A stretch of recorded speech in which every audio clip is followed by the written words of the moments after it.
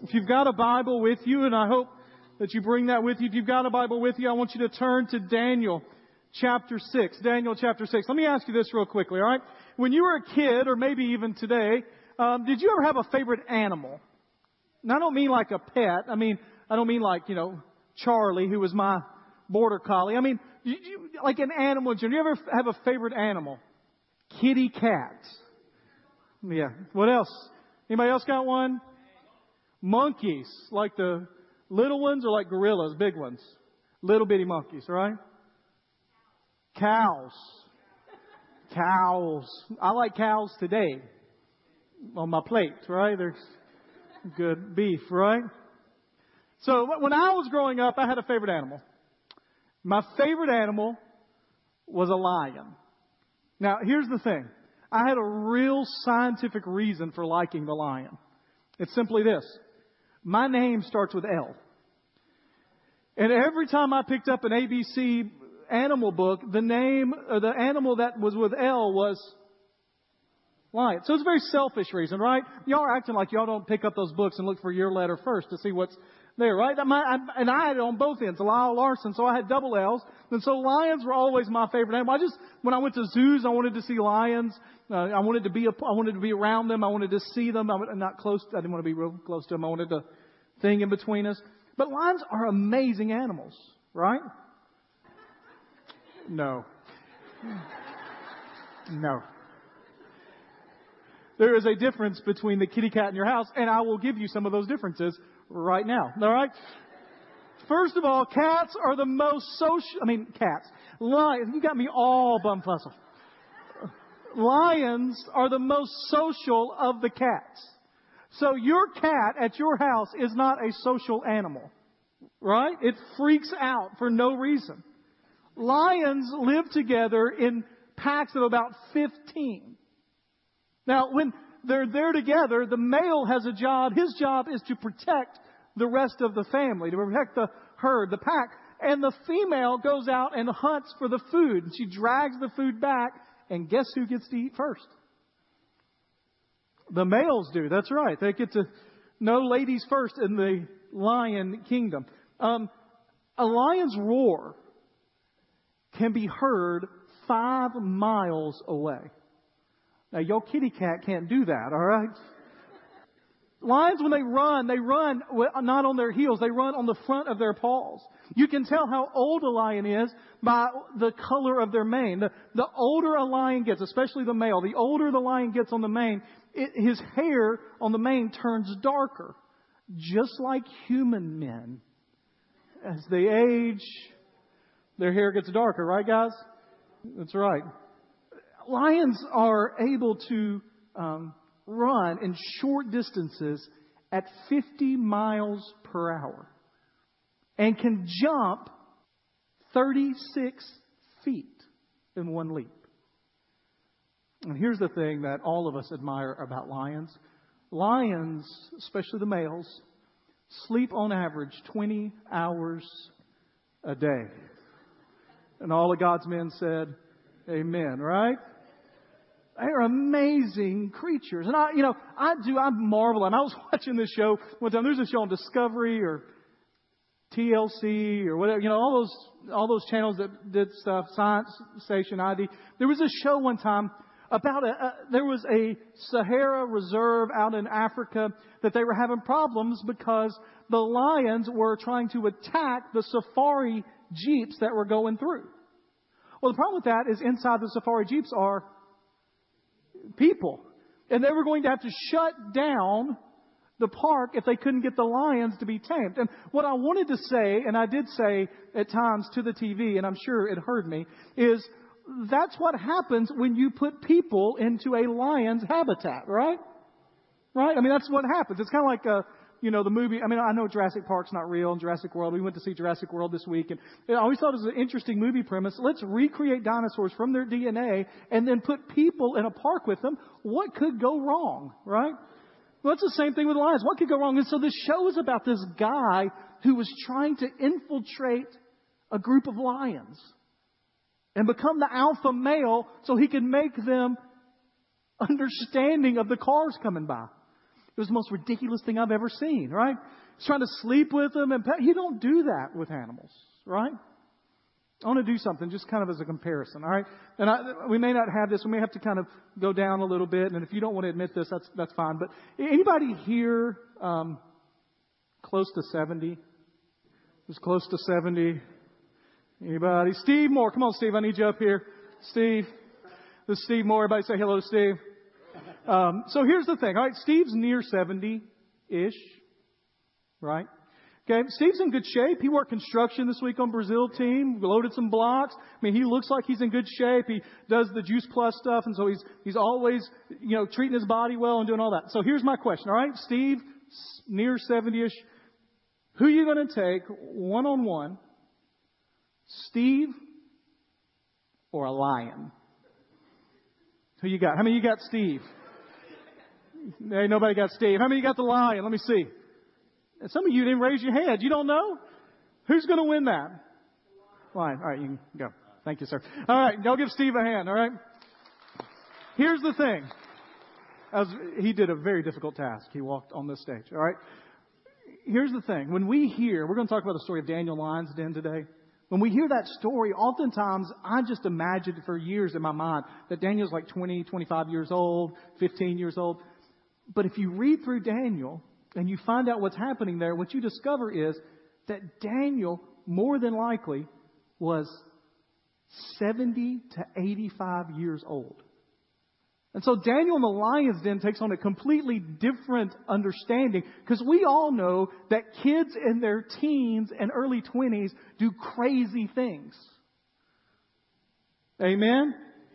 Amen? Right? I didn't get any amens from down here, but I got some hearty ones out there. Right? They do crazy things. But when you hear that Daniel is probably 75 years old when he is thrown in the lion's den, you realize that this was the guy that had lived life for a long time and still would not do what they wanted him to do. Over the last 3 weeks, we've looked at 3 particular traits that it takes to live in a world that has gone haywire. We called this series Surviving Babylon.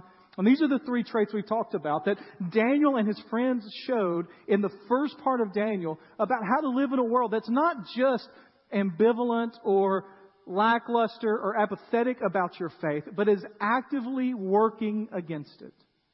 Actively working against it.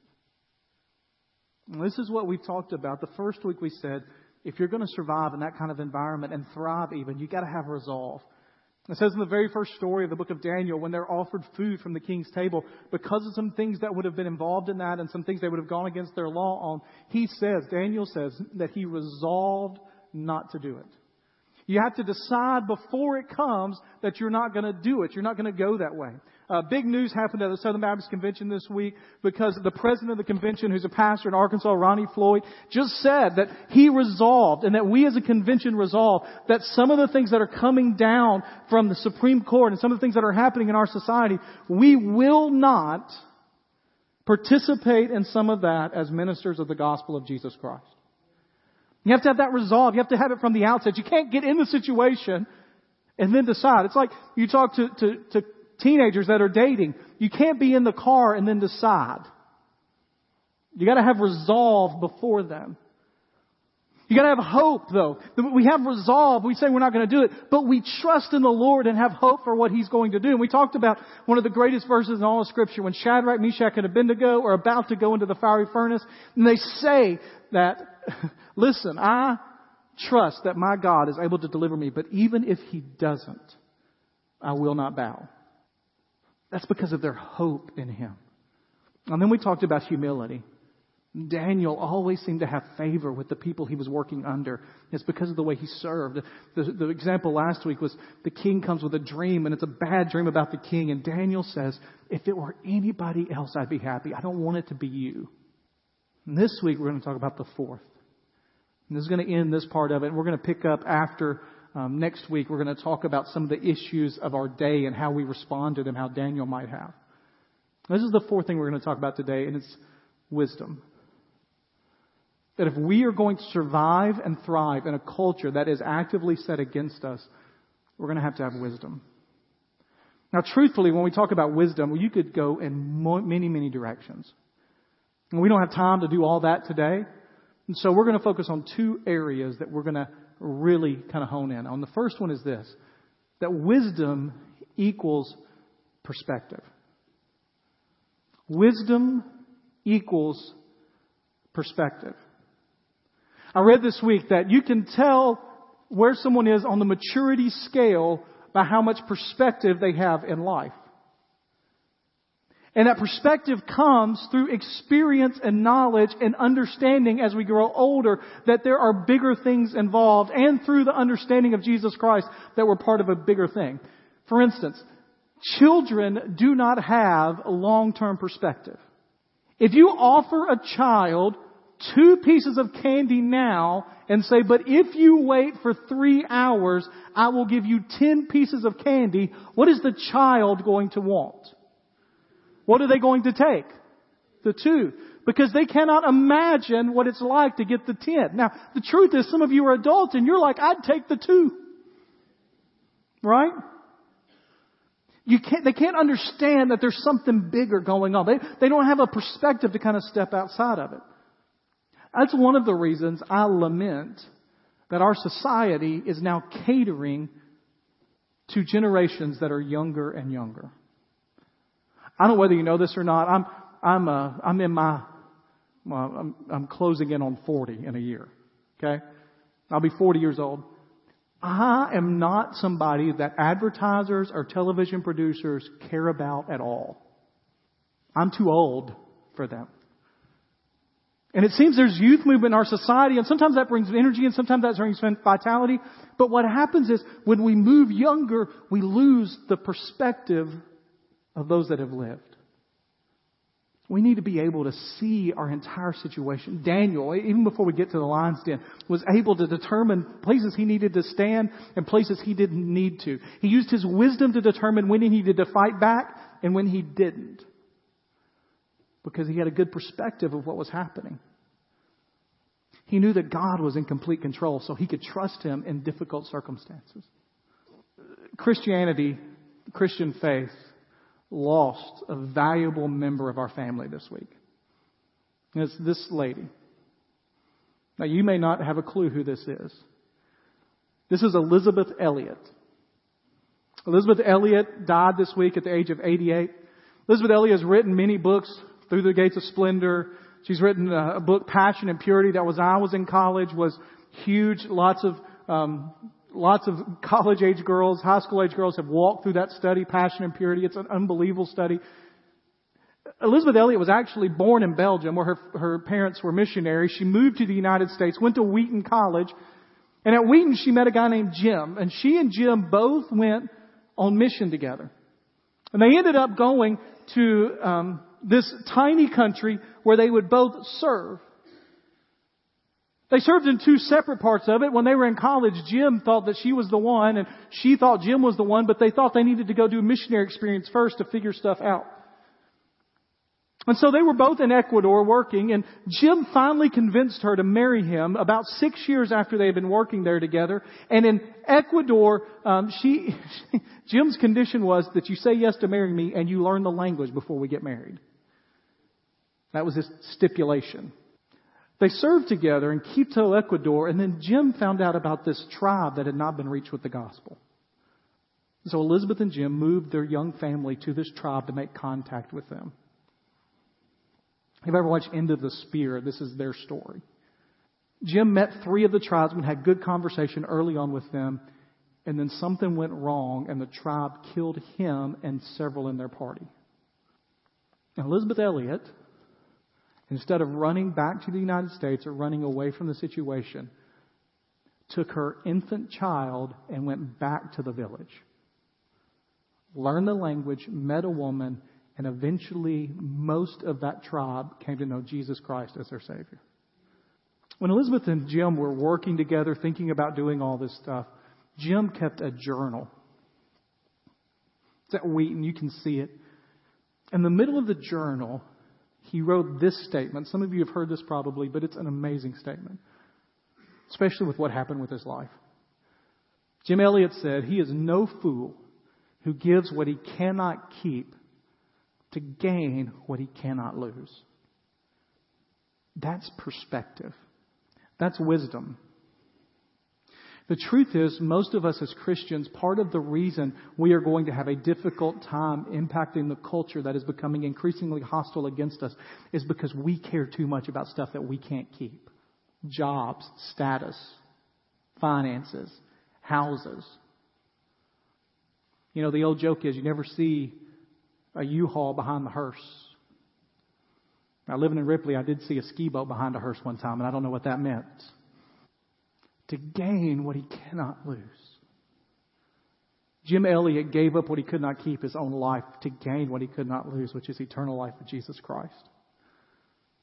Here and now. That's perspective. The second part of wisdom we're going to talk about, and we're going to get into the story in just a minute. The second part is we're going to talk about is this. Wisdom is faithfulness. It's just doing what God calls you to do all the time, every day, to the best of your ability. All right, let's look at Daniel chapter 6. We'll see his faithfulness in a minute. Chapter 6, starting in verse 1. It pleased Darius. Now, if you've been following along, that's not the same king. This is a new king. In fact, we're not sure this is a king necessarily, although he is over a section of the kingdom. We think Darius may be an underling. We're not real sure who he is. But the Babylonian Empire that Nebuchadnezzar run, that attacked Jerusalem and brought Daniel back and his friends back, has now been taken over by another group called the Persians. And Darius is with the Persians, and he gets ready. They've got a huge kingdom now, and he sets 120 satraps, that's just like governors, to be throughout the whole kingdom, and over them 3 high officials, of which Daniel was one. So get the picture here. Daniel, at the age of 14 or 15, stripped from his home, taken back, done all kinds of awful things too. We'll talk about a little bit more in a minute. All kinds of awful things done to him. Begins to rise through the ranks to the point that at some point, Daniel has officially become somewhere around 6th or 7th in command for the entire kingdom. So to understand that day, he is the 6th or 7th most powerful man in the world. They're going to give account to these things so the king might not suffer loss. Then this Daniel, in that group of 3, became distinguished above all the other high officials and satraps because an excellent spirit was in him, and the king planned to set him over the whole kingdom. And so now Daniel is not just going to be one of the 3. He's going to be like on level almost with Darius. He's going to be 3rd or 4th in command in the world. Then the high officials and the satraps sought to find a ground for complaint against Daniel with regard to the kingdom. But they could find no ground for complaint or any fault because he was faithful and no error or fault was found in him. And here's the first thing I want you to understand, and this is perspective. If you follow Jesus Christ and live boldly for Him, it will be a life filled with struggle. It will not be an easy or an ordinary life. It will be a life where people will seek out ways to complain about you. Now that's true because Scripture tells us it's going to be true. Jesus tells His disciples, they're going to hate you. They hated me, they're going to hate you. They persecuted me, they're going to persecute you. And we've had this false sense of security in America because for the last 150, 200 years, we can say what we want to about our faith and nobody is taking us to jail. Nobody's really going after us. Nobody's taking away jobs from us. It's been this kind of cozy oasis in a desert of people who have for centuries been persecuted for their faith. Only in America could something like the health and wealth gospel develop. That says if you have enough faith, God's going to give you everything you want. You seen these people on TV? You see the guy that just got him a jet plane? We're going to start a fundraiser for the Lyle Larson Jet Plane Fund. How's that going to go? I just need a plane to fly places, all right? People telling you that if you just follow the Lord, you'll have the best life now. I believe it's the best life, but it may not be now. It's not going to be easy. What had Daniel done wrong here? What had Daniel done wrong? Nothing. In fact, they can't find anything to complain about at all. And yet they are still after him. Can I tell you something? You can follow the Lord to the absolute best of your ability, the way that God intends for it to happen, and trouble and struggle will still find you. I read, as deacon body here at the church, we're reading a great book, and staff has read it, and I would highly recommend it to any of you. It's called The Insanity of God, and it's about a guy named Nick Ripken, who was a missionary in Somaliland, and just terrible things happened to him. In fact, I've started reading the second book he wrote, and the introduction to that, they say, most people wouldn't consider it a success when you go into a country and there are 140 believers, and when you leave there are 2. Because the rest of them were killed. Church is persecuted all over the world. Well, at the beginning of that book, the current president of our IMB, wrote the foreword, David Platt, and he said that he believes to accomplish the Great Commission, reaching every tribe, tongue, and language in this world, will be a great struggle that will prove to be worth it in the end. And he breaks those 3 things apart because the Great Commission will be fulfilled. Jesus said it would happen. Jesus called us to do it. We are His instruments. He will do it. He said, but it will take struggle and difficulty and pain. But this is what Daniel knew and allowed him to stand firm. It is worth it in the end. Too many of us in America have lost our perspective, and we've become like children that would rather take the 2 candy bars now instead of getting the 1,000,000 later. And we want comfort and protection and safety and security and money and houses and good jobs now. And our culture may be coming to a point where we got to make a choice between that and a reward that we cannot lose. I love this next verse. Then these men said, we shall not find any ground for complaint against this Daniel unless we find it in connection with the law of his God. Wouldn't it be unbelievable to be said about you? I can find nothing wrong with him except that he loves Jesus too much. There's nothing wrong with this guy. He's done nothing wrong except he is too devoted to his God. So they're going to set him up, right? Most of you know this story. Here's what happens next. Then these high officials, satraps, came by agreement to the king and said, O King Darius, live forever. That's what you said to a king, unless you wanted your head cut off, all right? All the high officials of the kingdom, the prefects, the satraps, the counselors, and the governors are agreed that the king should establish an ordinance and enforce an injunction. And here's what we want you to say, king. Here's what it says. That whoever makes a petition to any god or man for 30 days. Now, here's the thing.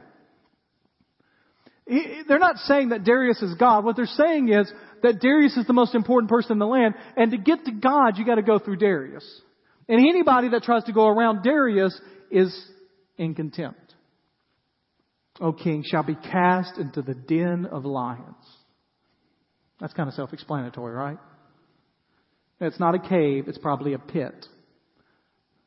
They would seal up, drop you in, 4 or 5 lions hanging around, hungry. I don't like those odds. You don't either, right? Now establish the injunction so that it cannot be changed according to the laws of the Medes and the Persians, which cannot be revoked. And the next verse tells us that King Darius signed the document and injunction. So you know what the setup is, right? They're out to get who? They're out to get Daniel. They set up this injunction, and the next verse tells us what Daniel does, and I love the way he says it. When Daniel knew that the document had been signed, he went to his house, where he had windows in his upper room, chamber that went towards Jerusalem. He got down on his knees 3 times a day, and he prayed and gave thanks before his God, as he had done previously. He just did what God called him to do. When Daniel knew that it had been signed, he didn't cower, he didn't waver. He just decided, this is something I'm not going to compromise on. I'm going to go do what I do every day, 3 times a day. I'm going to be faithful to it. I'm not going to choose to do something other than that. whatever the result is, I'm going to be faithful to my God. Now here's what I love about Daniel, all right? His wisdom is this. His perspective and wisdom is this. His faithfulness is this. He knows the areas that he can complain and be upset about and say, I'm not going to do that. And then he knows other areas that aren't that big of a deal. And he says, that's not a hill to die on. I'm not going to worry about that. I'm just going to let it roll off my back because I got to focus on the big issues. So Daniel, remember we said he had tons of bad stuff done to him. He's ripped out of his home. He's taken to the Babylonian place. He's put in the Babylonian school where he's taught Babylonian religion, where he's taught Babylonian occultic stuff. He's probably castrated in order to make him part of the king's part. He has all this stuff happen to him, and yet you don't see him complain once or reject once the schooling, serving the king, and if it happened, the castration. But when something comes to him that directly defies what he's supposed to do as a servant of the Most High God, he stands firm. Now, here's why we need to know that. For many years, we have been really bad at choosing our battles. Do you remember several years ago when the Southern Baptist Convention boycotted Disney? Y'all remember that? Y'all remember that? I mean, it really affected a lot of y'all because y'all don't ever go. I know. I mean, our church is the most Disney-going church I've ever been a part of. I mean, it really affected the company, right? They're like one of the largest companies in the world now. It sounded like good things. And here's what's kind of crazy about it. Here's what we said. That non-Christian company is doing non-Christian things, so we're not going to give them our business. We're going to take a stand right here because those people that don't believe in Jesus are acting like they don't believe in Jesus. And we want them to act like they believe in Jesus even if they don't believe in Jesus, so we're going to boycott them. And they went, okay, go ahead. That wasn't a wise battle to fight. And what happens is when you fight all those little battles, when the big ones come along, you've lost your ability to stand. People just don't listen anymore. And I just want to be real honest with you. Some big ones are coming. Daniel just did what he was supposed to do. He was faithful. He didn't make a show about it, did he? He did what he always did. Now, guys knew what he always did, and so we know in the next verse, they saw him. They came by agreement, found Daniel making a petition, and they go immediately to King Darius and say, King Darius, didn't you sign something? Next verse says they went to him in accord. King, didn't you say that if anybody said a prayer to anybody but you, that you would be cast in the den of lions? And Darius' response is, that's absolutely what I said. It can't be changed by the laws of the Medes and Persians. The next verse reminds us that Darius wasn't going to be able to go back on that. And they answered him and said, Daniel, one of those exiles, pays no attention to you or the injunction you have signed. He 3 times a day makes a petition. And here's what's so amazing about Daniel. We talked about this last week, but here it is again. The king wants Daniel to be right. When he heard these, he was distressed and he set his mind to deliver Daniel and he labored till the sun went down to rescue him. But the sun comes down and they say, King, no, that is the law of the Medes and Persians. It can't be changed. The king established it. It can't be done away with. And it tells us in the next verse that Daniel was brought to be cast into the den of lions. And the king declares to Daniel, may your God, who you serve continually, deliver you. The pagan, occultic king is hoping that the one true God is right. Now, spoiler alert, you know the story, right? Daniel doesn't get eaten, right? Here's what it says. Stone was brought, laid over the den. King sealed it. The signet with the signets of his Lord. It tells us the depth at which the king was concerned about Daniel. He spent the night fasting, no diversions. His sleep fled from him. He couldn't even go to sleep. He couldn't think. He didn't want anybody around. He just wanted to be in quiet by himself.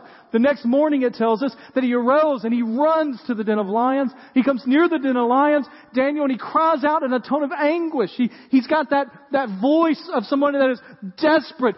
Daniel, servant of the living God, has your God, whom you serve, been able to deliver you. Please be okay. Can you imagine our culture right now saying to us, church, please be right? Daniel said to the king, O king, live forever. My God sent his angel, shut the lion's mouth. They have not harmed me because I was found blameless before him and before you. I have been done no harm. The king was exceedingly glad.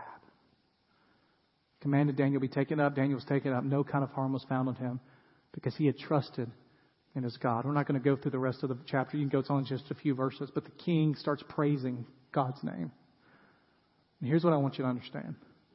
This is kind of the premise of the whole series. I believe that in America, the church has lost its ability to stand and scream on City Hall steps and the world to listen to us.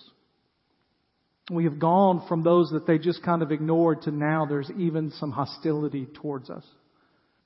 And if we are going to make a positive impact on our culture, we've got to be like Daniel, who resolved not to defile himself, who cast his hope on Christ, not on anything in society and what it can do, who was humble in his actions towards those that are not believers, and whose wisdom led him to make decisions about when to stand and when not to make a big deal. Wednesday night we did Bible study here, and I left here and I went home and got kids to bed, which is kind of my nightly routine. I kind of sit down and decompress, check the news for the day and that kind of thing. And I was looking through Twitter. And as I was looking through Twitter, I saw this story start to develop about a church. And church shootings are kind of, they don't happen very often. And we were actually in Fort Worth. I don't know if you remember this many years ago, the Wedgwood shooting. We had good friends that were at Wedgwood Church when somebody walked in on a See You at the Pole rally and shot people there. One of our good friends was on staff there and in the room. You've all seen the Charleston shooting stuff, right? Just tragic. Our brothers and sisters in Christ killed doing exactly what we were doing on Wednesday night. In fact, I got an email from a church member that said, I couldn't help but think about standing in the hallway, talking with each other, laughing about what's happening, knowing that at that exact moment, people were being murdered for being in their church. I don't know if you followed a whole lot of the story. It's a tragic story. But I don't even know what day it was. I guess it was Friday maybe that they arraigned him, brought the guy in. They caught the guy. They arraigned him. They put him in there. And the way they do it now is they have the video camera from jail, so he's not actually in the room. And they let the victims' families speak. Did anybody see that? Just powerful stuff. And as they began to speak, almost every one of them said, "You have caused me a great deal of pain, but I forgive you." And some of them even said, "I pray for your repentance and coming to faith in my Jesus." I saw kind of wisp of that happening. I didn't see it live, but I've watched some of the video since. And then I saw this tweet that started to get retweeted and favorited and sent around. And all it said was this. It was from a guy that was an atheist. He said, "I'm an avowed atheist, but I have to admit, watching those people forgive the attacker is compelling evidence for their faith. Makes me think, ... Here's what I thought. I've been studying Daniel all week. I've been studying it for a month now. Those people's faithfulness is what led them directly into the firing line of a guy who was spewing hate. And yet, we can see rise from the ashes because of the way they treated him and even the way the families are treating him and the story. That the gospel of Jesus Christ is being shown for the loving, compassionate thing it is, even in the midst of tragedy. My prayer is that when the time comes for us to stand, and it will come, that we will do so resolutely, with hope and humility, using the wisdom God has given us. Let's pray together.